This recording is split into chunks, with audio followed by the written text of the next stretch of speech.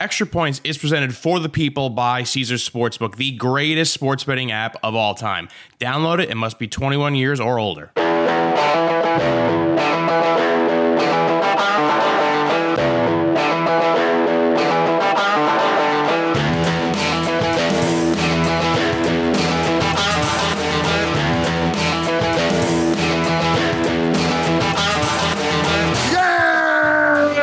Welcome, Extra Points listeners, and congratulations on making it through yet another week. Good news, the weekend awaits with its enchanting promises of endless sports and free time that ends up with you screaming silently at some jerk in the Costco parking lot instead. Or maybe I'm just projecting. Either way, we know how hard you work, and while we hope listening to all our shows makes that time go a little faster, we don't want that to feel like work in and of itself. So we've had our producers pick out their favorite bits and put them together in a half-hour supercut for you to sample. I know, I can't believe we have producers either. If you like something, check out the full episode the next week wherever you get your podcasts. In the meantime, thanks for supporting the network. And let me just say from the bottom of my heart as the co-founder that I sincerely hope your favorite team still loses to mine. Enjoy the shows. Starting off this best of on waiver wire with myself and Jen Piacente, we discussed Lamar Jackson now leading the NFL MVP race, but how can he win the NFL MVP if he's not the fantasy season MVP? I think every week we have to, this is like obligatory to talk about the MVP. Like, right? Okay, so it was Dak. Then it was Brock. Now it's Lamar. Is this just a recency bias award? It's 100% what it is. I mean, thank you for saying that. If the Ravens-Niners game was a CBS 1 o'clock kickoff, not on the national game, the Monday Night Football game, where you have Buck and Aikman talking about it and telling the viewers and the listeners who should be the MVP. Of course, this is not it's a different discussion. I mean, this is Lamar's award to lose. Do you remember like midway through the season we're like, can you even start Lamar? Because only the running backs are getting the touchdowns and, it's fine, but it's not great. And they were losing. And like, but it's just, and there were moments in there where it was Dak. And then everyone was sure it was Brock. I think we should just give it to Christian McCaffrey because I don't know how that guy does it. Somehow, no matter what. And if you're facing him, it sucks. Mm-hmm. He finds a way to absolutely go off. It doesn't matter what the defenses do. There will be a way. This kid is incredible. He should be the number one pick again next year. Oh, he should be 1.01 for sure. He is he always finds a way in the end zone. He's just so involved in the passing game and the rushing game. A great Ravens defense, and still was early in that game, which is I felt like he was getting like 6-7 yards a carry, and then obviously broke a couple of big ones. I'm with you. It should be Christian McCaffrey. I also think that if Tyreek Hill, 2 games left, I'm not sure if he's going to get 2,000 yards. He'd have to have like basically 150 yards per game, which would be I'm on Tyreek really do tough. It this week. I would love to see him do that, but I just think I think it was been 8 different betting favorites for MVP this year so far. If a quarterback does not have eye-popping, record-breaking, oh my God stats, we have to stop giving it to the quarterback on the best team. I'm not trying to take away anything from Lamar Jackson, but when me and you are not going to, or anyone, we're not going to look back at this. Oh yeah, the 2023 season where Lamar Jackson had barely 20 touchdown passes, and it's just not like 5 rushing touchdowns. Like we're going to get on that's the MVP. Like the guy's like 17th in passing touchdowns, 18th in passing yards. Like that's the MVP. Like I don't understand it. So if a quarterback is not having record-breaking, eye-popping stats, give it to the running back who's scoring touchdowns at will when the position's dying, or give it to the receiver who may have 2,000 receiving yards for the first time in NFL history. Like that to me is the no-brainer there. Or I just don't understand why we have to give it to a quarterback. It does not make any sense to me whatsoever. I mean, I understand in general, it usually is the quarterback but this feels like an exception. There has been a lot of, good quarterback play, but nothing truly exceptional. I mean, I think Dak's up there if you talk about it, as far as like where he was and where he is now. Sure. Yeah. You see like his improvement. And so that's valuable to the team. But, like Lamar, yeah, he's good. I mean, now we're talking about Josh Allen again. What happened to Josh Allen? Josh Allen's a liability with the turnovers. The Bills are in the playoffs. All of a sudden now he's back in it. If we're doing that, then it's just like the award clearly is broken, and we have to start like the awards and the Heisman's the same kind of thing in college football. Like just stop giving these awards to quarterbacks. It's not a quarterback only award. most valuable player could literally mean a safety could win it, or a left guard could win it, a kicker could win it. Like, we have to just be more open-minded with that. And I think this year, more so than most, we have two legitimate candidates who are not a quarterback, especially Christian McCaffrey. So for me, if I was a voter, and we've had this discussion before, and I've mentioned both these guys before, I would give it to one of them for sure. I would write down Christian McCaffrey right now, and I don't need to see anything else. CMC for me. That's just it. There's nothing else I need to see, and it's just so insane to me that because a guy beat another guy on Monday Night Football, he is now in the lead for this award. And by the way, the defense had 5 interceptions. Like, you don't think that changed the outcome of the game? I don't know. Exactly. And I think that this is a case where fantasy should be more like real football, because who are your fantasy MVPs this season? Lamar's not. Tyreek Hill and Christian McCaffrey. Yeah, it's not Lamar for sure. Yeah. It's not Lamar. It's not even Dak. He's disappointed you too many times. Certainly not Patrick Mahomes. It could be Josh Allen.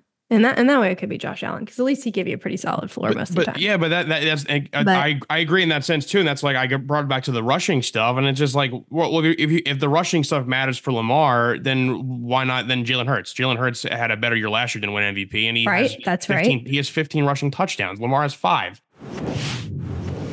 With Tua Tagovailoa's Dolphins in the hunt for the top overall seed in the AFC and Baker Mayfield's Bucs now leading the NFC South, does that make Trevor Lawrence the 3rd best quarterback in the state of Florida? Martin Weiss and Mark Gunnels discuss this on a brand new episode of Lemon Pepper Parlay. The Jacksonville Jaguars need to be discussed as well. And I knew you were probably going to go with the Chiefs. So I want to be a little different, but they deserve this category as well. I've been on them also. 4 straight losses. And I'm fed up. I'm so fed up. And I told you last week, I don't see this team losing 4 in a row. I just don't. I said it before last week. I don't see them losing 3 in a row. And they just keep losing. But the AFC South doesn't want to win the division. The Texans lost. The Colts lost. The Titans are in the race, but they lost too. The Jags are still in first place and control their own destiny. And guess what? They play the Panthers this week. So they'll probably win that game. But regardless, after the game, Trevor Lawrence said, I'm going to give you the quote. It's an interesting quote. He said, "It just looks like we don't even practice. We look lost. No sense of urgency. The list goes on and on. I feel like we've had some good weeks of preparation, and I feel like we're prepared going into games. And then something happens on game day the last month where it just all falls apart. This is our season. We worked hard to be in this position, and we're close to pissing it away. So we got to figure it out." That's Trevor Lawrence. What are your thoughts? You can go ahead and add Doug Peterson in there. Like, I know guys aren't trying to turn the ball over, but sure enough, it happens. Eddie, plug your ears. But some of Trevor Lawrence's fumbles are Daniel Jones-esque, right? You called him Trevor Jones-esque. Like, I mean, Daniel Jones pre-Dayball. I'm looking at some of these fumbles, and it's like, dude, maybe you cleared concussion protocol too soon. Does your head still hurt? Like, are you having trouble focusing on what's going on? Because you need to hold the ball. Like, it's inexplicable how poorly he has played. I understand that he hurt his ankle. I understand that he got the concussion. I understand he hurt his shoulder in this game.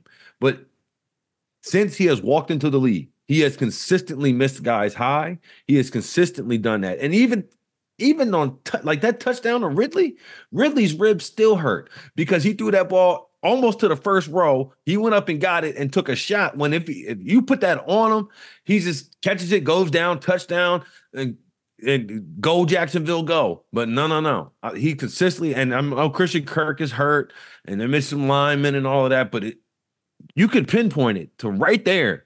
The number 1 overall pick is not playing like a top quarterback in this league. He's just not. And I was thinking, I did this on the radio show on Saturdays, Fox Sports Radio. When was that? 8 to 11 Eastern. Is he the best quarterback in Florida? Or I'm sorry, the 3rd best quarterback in Florida? This is nasty. Is he the 3rd best quarterback in Florida right now? It's a strong argument right now. I mean, if you're talking about play this year, then yeah. But I would still take Trevor Lawrence over Baker. I think Tua is a better argument, but I'll still take him over Baker Mayfield overall. But based on just strictly this season, yes, he is the 3rd best quarterback in Florida. 100%. Let's take a quick break here. You know, when the conversation turns Stampers, I always go with my number one as Caesars. Let's talk about them a little bit, shall we? Tickets to the game, merch, meals at iconic restaurants, stays at Caesars Palace. All this can be yours when you bet with Caesars Sportsbook. Win or lose, every bet earns rewards credits, which you can redeem across the empire. Now, if you haven't started yet, register using this code. Listen up, Omaha Full. The word Omaha and the word full. And then you place your first bet up to $1,250. If you win, great. If you keep those winnings, but if you lose, you'll get your stake back as a bonus bet. 21 and over only. Offer valid and must be physically present in Arizona, Colorado, Illinois, Indiana, Iowa, Kansas, Louisiana, Massachusetts, Maryland, Michigan, New Jersey, New York, Ohio, Pennsylvania, Tennessee, Virginia, West Virginia, and Wyoming. New users and first $10 plus wager only. Must register with eligible promo code. Bet amount of qualifying wager. Returned only if wager is settled as a loss. Maximum bonus bet, $1,250. Bonus bet expires 14 days after receipt. Tier credits and reward credits will be added to account within 7 days after qualifying wager settles. See Caesars.com/promos for full terms. Void where prohibited. Know when to stop before you start. Gambling problem, Arizona, call 1-800-NEXT-STEP. Colorado, Wyoming, Kansas, affiliated with Kansas Crossing Casino, call 1-800-522-4700. Indiana, call 1-800-9-WITH-IT. Iowa, call 1-800-BETS-OFF. Louisiana, call 1-877-770-STOP. Licensed through Horseshoe, Bossier City, and Harrah's, New Orleans. Massachusetts, call 1-800-327-5050 or visit gamblinghelplinema.org. Michigan, call 1-800-270-7117. Illinois, Maryland, New Jersey, Tennessee, Virginia, West Virginia, Ohio, Pennsylvania, affiliated with Harrah's, Philadelphia. If you or someone you know has a gambling problem, crisis counseling and referral services can be accessed by calling 1-800-GAMBLER or West Virginia, 1-800-GAMBLER.net. New York, call 877-8-HOPE-NY or text HOPE-NY 467-369. This podcast is proud to be supported by Jets Pizza, the #1 pick in Detroit-style pizza. Why? It's simple. Jets is better. With the thickest, crispiest, cheesiest Detroit-style pizza in the country, there's no competition. Right now, get $5 off any 8-corner pizza with code 8SAVE. That's the number 8, S-A-V-E. Go to jetspizza.com to learn more and find a location near you. Again, try Jet's signature 8-corner pizza and get $5 off with code 8SAVE. That's the number 8, S-A-V-E. Jet's Pizza. Better because it has to be. We all know breakfast is an important part of your day, but sometimes when you're traveling for business, you end up staying at a hotel that doesn't offer any. You know what happens? You grab a cup of coffee and skip the meal entirely. We've all been there. But if you book a room at La Quinta by Wyndham, you can enjoy their free Bright Side breakfast featuring delicious baked goods, fruit, eggs, yogurt, and waffles. And really, who doesn't want to start their day with a fresh hot waffle? Tonight, La Quinta, tomorrow you shine. Book direct at lq.com. Has the player empowerment movement ended in the NBA? Toby Mergler and Brett Cormanis discussed the top teams in the NBA and how they're all homegrown stars during a brand new trendy. Well, the Timberwolves are a great example of something that I've been thinking a lot about recently, Brett, especially preparing for today's show. Because usually when I'm preparing for the show, it's like I'm looking at NBA, I'm looking at the NFL, I'm looking at college, I'm looking at NHL. Like I don't get like deep down into one sport, but doing the format we're doing this week just made me really focus on NBA and really look through the stats and think about things. And what I pulled out from that experiment, maybe this is talked about all the time. I apologize if this is like something that talking heads are all over, but I think we're fully now seeing the pendulum swing from the player empowerment era. And so we had all this, we had LeBron, we had Durant, we had all these people like that were leading the player empowerment era. It still gets a lot of press. It still gets a lot of pub. It still gets a lot of the airtime on this network and other networks. Like who's going to be the next guy to move? Who's unhappy? Who's going to force a trade? Because that's fun to talk about. Player movement is fun to talk about. Trades are fun to talk about. We talk about it all the time on Covered in Glory. It's probably why soccer is my favorite sport. It's because everybody can go anywhere at any time. It's kind of chaos, and I enjoy it. But right now, if you look at the standings, Timberwolves, Nuggets, Thunder. I mean, the Clippers are not an example. They have plenty of player empowerment on there. But Mavericks, Kings, and on the Western Conference, the Eastern Conference, Celtics, Bucks, Sixers, Magic. These are all guys whose core are homegrown. They're all homegrown cores. Like the Celtics drafted Tatum and and Brown. The Bucks obviously drafted Giannis. 76ers drafted Embiid. The Magic have drafted basically their whole roster, it feels like. And so same with the Thunders, besides Gobert, same with the Timberwolves. Nuggets, obviously, Jokic and Murray are homegrown. Last few MVPs are all dominated by guys who were drafted by their teams. Luka was drafted by his team, and he's entering the MVP conversation this year.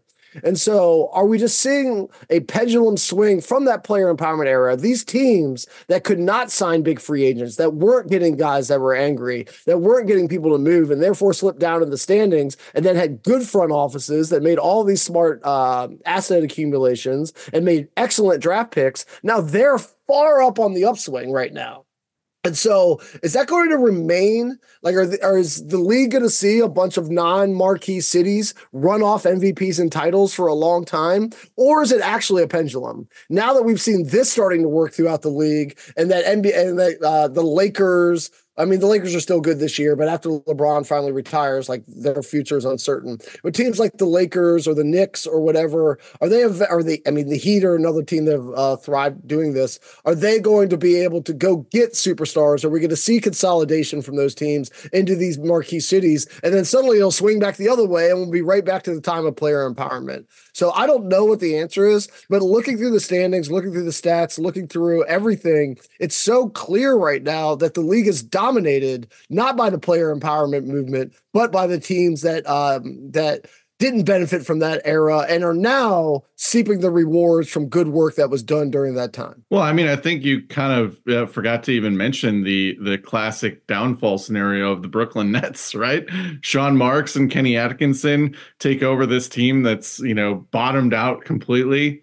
Atkinson, I think in 2 or 3 years, has them in a surprising playoff run, and then they sell their souls to the stars, right? Then they try to bring in, they clear out cap space. They're bringing in KD and Kyrie, and then obviously all the things that happened in Kyrie in Brooklyn. That is the classic case scenario of a franchise selling out, and that to me is a more interesting story. I think it's more about, because of what you have to do to placate some of these league stars, you are sort of like making a deal with the devil sometimes. I'm not saying all the stars are asking for big things or asking for their people to be involved in, front office roles or have access to certain things, but you definitely are giving up a lot to the big time players. And that definitely has a trickle down effect in terms of how the entire organization then functions when you are basically kind of handing the keys to a single individual who holds your fate in their hands. And I think part of the thing that maybe these teams are stumbling on is not so much that you can't and shouldn't try to sign as many star players as you can.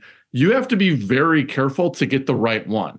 And when you hear reports about Jokic and when you hear reports about Steph Curry, like universally, everybody talks about what great teammates they are, what team first guys they are. Like, those are the right type of superstars that you should be okay with tying your franchise fate to. There are other players, like maybe an aforementioned Kyrie Irving type, that you should probably not be just going to and trying to tie your franchise fate to, just because they're talented and they can go get you points and they have significant upside. And I think that is where you have kind of seen the disconnect and the player empowerment thing, is that some franchises, I think, are always still going to be like, that guy's talented, I have to sign him, versus just being like, hey, we got a good thing going here. We have a good collection of players. These guys aren't going to ask out. We can add to this. We're not going to have to sign other guys that they like. We're not going to have to completely cut our cap room just to sign like a second superstar to run with this guy and then hope we can like land an undrafted free agent that can like make our starting five work. I think that's kind of where this is. Maybe I'm hopeful that this is pushing towards, is it's like, don't empower people that you wouldn't trust to like run a 7-Eleven with the fate of your multi-million-dollar or billion-dollar franchise. What is the most attractive NFL head coaching vacancy? Myself, Dave Damashek, and Martin Weiss discussed this topic during a brand new Extra Points. The other conversation going right now, if it is not around who is the student athlete who plays quarterback that our bad team should get next spring, who should be the head coach of those student athletes, who's going to fill those prime head coaching gigs around the NFL? Which to you, Martin Weiss, if you had your pick of the litter of the ones that would seem to be coming available if they aren't already, would you most want to take? All things considered, football, lifestyle, all the rest of it. I'd want to take Atlanta because I think that Atlanta's a quarterback away. And I think the quarterback away probably is not going to be the quarterback in Chicago anymore. I think if you got a Justin Fields down there in that offense, who I think that would. You think they're going to do that? So you think the Bears are going to take another quarterback, which I don't think is crazy because it does reset the clock for you to get a rookie QB in his first year as opposed to Justin Fields, who'd be going into year 4, and then you're on the cusp of another big contract or moving on. So yes, anyway, I do think the Bears. I mean, they're in line to get a new coach and a new quarterback, even with the recent success that they've had in the last few weeks. But yeah, I would think that scenario might blow up just because of who's available at quarterback, right? If this was a year like where you didn't have like there's a lot of good arms. Like if this was not last year, there was a lot of good arms too in the draft. But like if this was one typical down year, like the Kenny Pickett year, for example, where he was the first guy off the board at 22, then I think that Chicago will probably be standing pat and be drafting like Marvin Harrison Jr. or something along those lines, re-upping with Justin Fields. But when you have such touted prospects coming out right now, I could see Chicago, who is going to be in pole position in the draft, blowing it up. And I think the recipient of that should be Atlanta, who I don't know if they can live because as well as the entire league passed on Lamar Jackson, it seemed like Atlanta was the loudest to do so. And it felt like after they were all in on Deshaun, I don't know if they make that same mistake a third time, right? And don't get me wrong, Lamar Jackson is significantly better than Justin Fields is, but in that offense, if they could just not turn the ball over and have a running threat at quarterback, I think they will turn the NFC South on its head and just because that's the job I would want. Because if I'm looking at divisions, like people talk about the Chargers, I have no interest in coaching the Chargers right now. They're in salary cap hell. You got Sean Payton, who just made his power play. He's going to have a new quarterback next year. And good luck. When Sean Payton finds his quarterback, he's going to keep him forever, and that team will compete, right? Kansas City and Andy Reid and Patrick Mahomes, while I don't think they'll figure it out this year, I do think that it's a dumb bet to bet against them continuously year in, year out. And who knows what the Raiders will do with Antonio Pierce or whoever. So, but even this in that snapshot, you got two heavyweight coaches that I have to go toe to toe with just to get a ticket to the dance, right? Half the reason Bill Belichick and them had such a run is because the AFC East was so terrible that they always had a ticket to the dance. And Dave, if you don't have a ticket to the dance, you can't take the girl home afterwards. And that's what you need to do to win the Super Bowl. Hey, first of all, I have to interrupt everything you just said, which is pretty accurate to say that this isn't some Pollyanna, like you got to support your team if they're in playoff contention. These weirdos who root against, for instance, the Pittsburgh Steelers right now, like, Dave, why you want them to go playoffs? They can go there and get embarrassed. Is that what you want? Better for them to lose out and then get a higher draft pick and all that. It's like, if they're close to the playoffs, I definitely want them. And it's not because like you owe it to root for your favorite guys. It is the whole point is right now. This is the fun part. I am vexed about the Steelers and where they are. I thought they were going to be much further along in the process, if you will. I thought 23 was like, ooh, this is a real team. And 24, they make a Super Bowl run, a hardcore Super Bowl run. And so I'm underwhelmed by where they stand. Nevertheless, this is fun. The fun stuff of like, if they win, but then we need that team to lose, and then another team has to lose over that, like that, the doing that math and stuff around the holidays, that's good times. That's a good part about being a sports fan. So of course you root for all of that to come through. See, the issue is some of these people, like I was talking to Gunnels about this, and he was talking about how during the Alex Smith years, he was despondent as a Chiefs fan. And I said, you're spoiled. That's the most entitled thing I've ever heard. You mean you're just despondent, winning double-digit games because you feel like you have no shot at a Super Bowl? Well, guess what? You really have no shot at a Super Bowl if you don't make the playoffs. That's right. The Lions just clinched their division for the first time in 30 years the Lions clinched their division for the first time in 30 years. When I was growing up to Saints games, we went with bags over our heads because if the team won 4 games, it was considered a success and building stone for next year until we got Sean Payton and Drew Brees. And then after that happened, you know what? They're still trying to fight the vestiges of it, but soon they'll be right back at 3-14, 5-12. That's where they've been. That's where the Lions have been for my entire adult life. And those are the 2 places I lived before I moved to California. And that's desperation. That's true. But yeah, the spoiled thing and all that. I mean, practically, teams, if you're in the mix in 2023, would it be crazy if Matthew Stafford and the Rams beat the Niners? Of course it wouldn't be. That is a plausible result in the first round of the playoffs. So, and I refer you back to the Jaguars. That's recent memory. That Blake Bortles almost went to the Super Bowl. Get in is the trick here. That's the main thing. I think the thing with the Chargers is with that available coaching spot. I wouldn't want to go to Vegas. I wouldn't want Mark Davis as my owner. People always talk about how the 2 LA teams don't have a home field advantage. What about the Raiders? That's always tourist central and visiting crowds and all of that. That's half the AFC West, by the way, is these sort of tourist destination ball games that you're watching 50-50 splits in terms of who the fans are rooting for. I mean, I obviously live in LA, so I like it here. I think people are sleeping on Justin Herbert. I mean, the idea that this guy is some sort of borderline fraud at this point, he's been in a bad situation. Give him the right coach. That's a good spot. I wouldn't want to live in New England. I wouldn't want to succeed Bill Belichick. So forget that gig. I wouldn't want that one. The one is for them that's not going to be available is for the Saints to move on from Dennis Allen. That's where I want to be. Be in that garbage division, live in New Orleans. What I don't understand and all of that is why it's just the entire world is just fine with Dennis Allen being like the worst coach in NFL history by win-loss record and just plugging along. Nobody just plugging along. Like I feel like I'm talking to the wall when I'm like, yeah. But it's the same as Todd Bowles. It's like, does anybody care? Is anybody observing what's happening in Tampa this year? I mean, they're good. Baker Mayfield and Todd Bowles are going to win the division.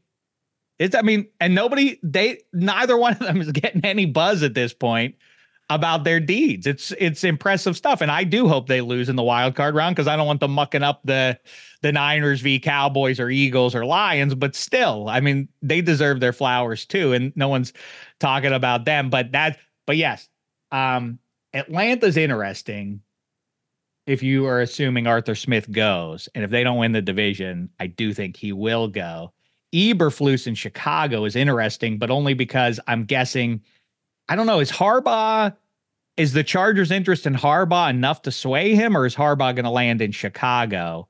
Are the Chargers going to be able to pay him enough? I could talk for an hour about the Justin Fields thing too, like what they should do what they should do. Are you really going to let that cat get out of the building? But then also, are you going to get a first-round pick for him? Because then moving on from him doesn't become worth it. You should keep him at least for 24 if you ain't getting a first for him. And if you are, I get the idea of resetting the clock with the quarterback and all that rookie deal for the next 4 or 5 years. But that's a fascinating one and obviously impacts whether or not you'd want that gig. But then again, if you have Caleb Williams or Drake May, it probably is an appealing gig in football crazy Chicago. And that guy on the day he gets drafted might be the best quarterback in Chicago Bears in the Super Bowl era. Like if they get Caleb Williams, he might be the best quarterback the Bears have had, period. I mean, but it's not a long list. Winter is warmer in Alaska than Antarctica, but you're still going to want to wear a coat. It's not a long list at all for the Chicago Bears quarterbacks and their successes. And let's stop down for a quick break here. 10 seconds on the clock. How many things can you name that are always growing? Your relationships, your skills, your customer base. How about businesses on Shopify? Shopify is the global commerce platform that helps you sell at every stage of your business. From the launch your online shop stage to the first real-life store stage, all the way to the did we just hit a million orders stage, Shopify's there to help you grow. Sign up for a $1 per month trial period at shopify.com/network, all lowercase. Go to shopify.com/network now to grow your business, no matter what stage you're in. Shopify.com/network. Now, let's talk about the play of the week. The pressure to follow up Hypnotic and Cognac, weighing heavy on the team. Hypnotic was in the cup, blue, and ready for the play. And boom! Añejo Tequila came in with a smooth assist to Hypnotic's tropical fruit finish. Shaken, strained, poured. It was green and good! The playmaking splash shifted the tempo. Another great cocktail from the Hypnotic team. Every season is Hypnotic and Tequila season. Hypnotic Liqueur, Bardstown, Kentucky, 17% alcohol by volume. Hypnotic reminds you to think wisely, drink wisely. In this trendy / covered in glory crossover, Toby Mergler and Brett Cormier discuss some soccer betting tips they really enjoy. One of my personal favorite bets is one shot on target. So as long as you hit the goalie or hit the frame, you're fine, whether it goes in or not. And I particularly like to bet this for midfielders. So as you can possibly imagine, like if you're betting for a forward or a striker just to get one shot on goal, you're not going to get great odds. It's going to be like -300, -400, depending on who the striker is. But for midfielders who often don't get as many chances in front of the net, you usually can get pretty close to even money, like +120, -120, somewhere in that range. Maybe for particularly prolific midfielders, it'll like creep into -130 or -140, but it doesn't usually go higher than that. And the great thing about this is, one, it can happen at any moment in the game. And two, because the guy doesn't have to score, there's a lot of long-range shots in soccer just to kind of test the defense and test the goalie. And he can catch it, but it still cashes. So midfielders particularly do well in that type of bet because they're the ones more likely to take, a 20-yard strike that ends up in the goalie's hands. But either way, you get to cash your ticket. And it's kind of like a longest reception bet or things like that in the NFL, and that every single moment it can happen at any time. Yeah, and your favorite one is with a certain Norwegian that plays for Arsenal. If anybody who's listened to Covered in Glory knows that Martin Odegaard is basically like a third member. He's like a silent member of our podcast, considering how much. I thought you were going to say my family, because I consider him kin at this point, as much money as he's made me. I didn't want to go that far. I don't know how you want to do that personal dynamics there. If you want to welcome him into your family, by all means. I mean, we need more love in this world, so that's a good thing. And the fun part about soccer too, that I think when you look at the betting stuff is like, in most sports, you're going to have pretty similar possession distribution. Like maybe football teams will run off more plays if they have a better offense and a higher success rate and things like that. But in soccer, like there isn't a tit for tat. Like, one team doesn't get the ball and then the other one does after they score, like in basketball or football or hockey or whatever. In this sport, one team can have the ball like 80% of a match sometimes. And so if you can kind of get your head around some of that, like who's going to control the ball and in what area of the field that they typically get in and into, and there's stats that'll tell you, they're called final third touches, and you can look at touches in the penalty box and time of possession and things like that. Those stats can kind of give you a good idea into the way that a game will kind of develop. And then from there, you can work backwards and say, okay, well, if the ball is going to be in this area of the field, these things might happen more often. It's a totally unique thing to soccer. You just don't see this in other sports. And to round out this best of on -3, Dave Damashek and Kevin Hench get into the Steelers quarterback issues and if Mike Tomlin will be the head coach next year to fix it all. Another game that's important, not as important as that one, is the one in Seattle. And it brings me to the game last Saturday in Pittsburgh. So much noise about how George Pickens needs to get traded away and he's a cancer and that's never going to get right. And I get it if you're in Pittsburgh, having watched Antonio Brown and how that all ended. But in the moment, I just have to say for the record, I was never for moving on from George Pickens. I don't want to trade George Pickens. I like to joke around about trading George Pickens with Sarah Tiana because she's a Georgia Bulldog backer. But I am not somebody who believes that you trade high pedigree talent on a rookie deal. And in fact, just 2 years into his rookie deal. So I'm glad that worked out. I'm even gladder for Mason Rudolph, though. I do think, though, correct me if I'm wrong, Hench, your read objectively from a distance here is this is kind of a bad look for Mike Tomlin, that Mason Rudolph, who schnook Dave Damashek among a handful of others, was saying he's the best option now, especially with Kenny Pickett down. You should go with Mason Rudolph.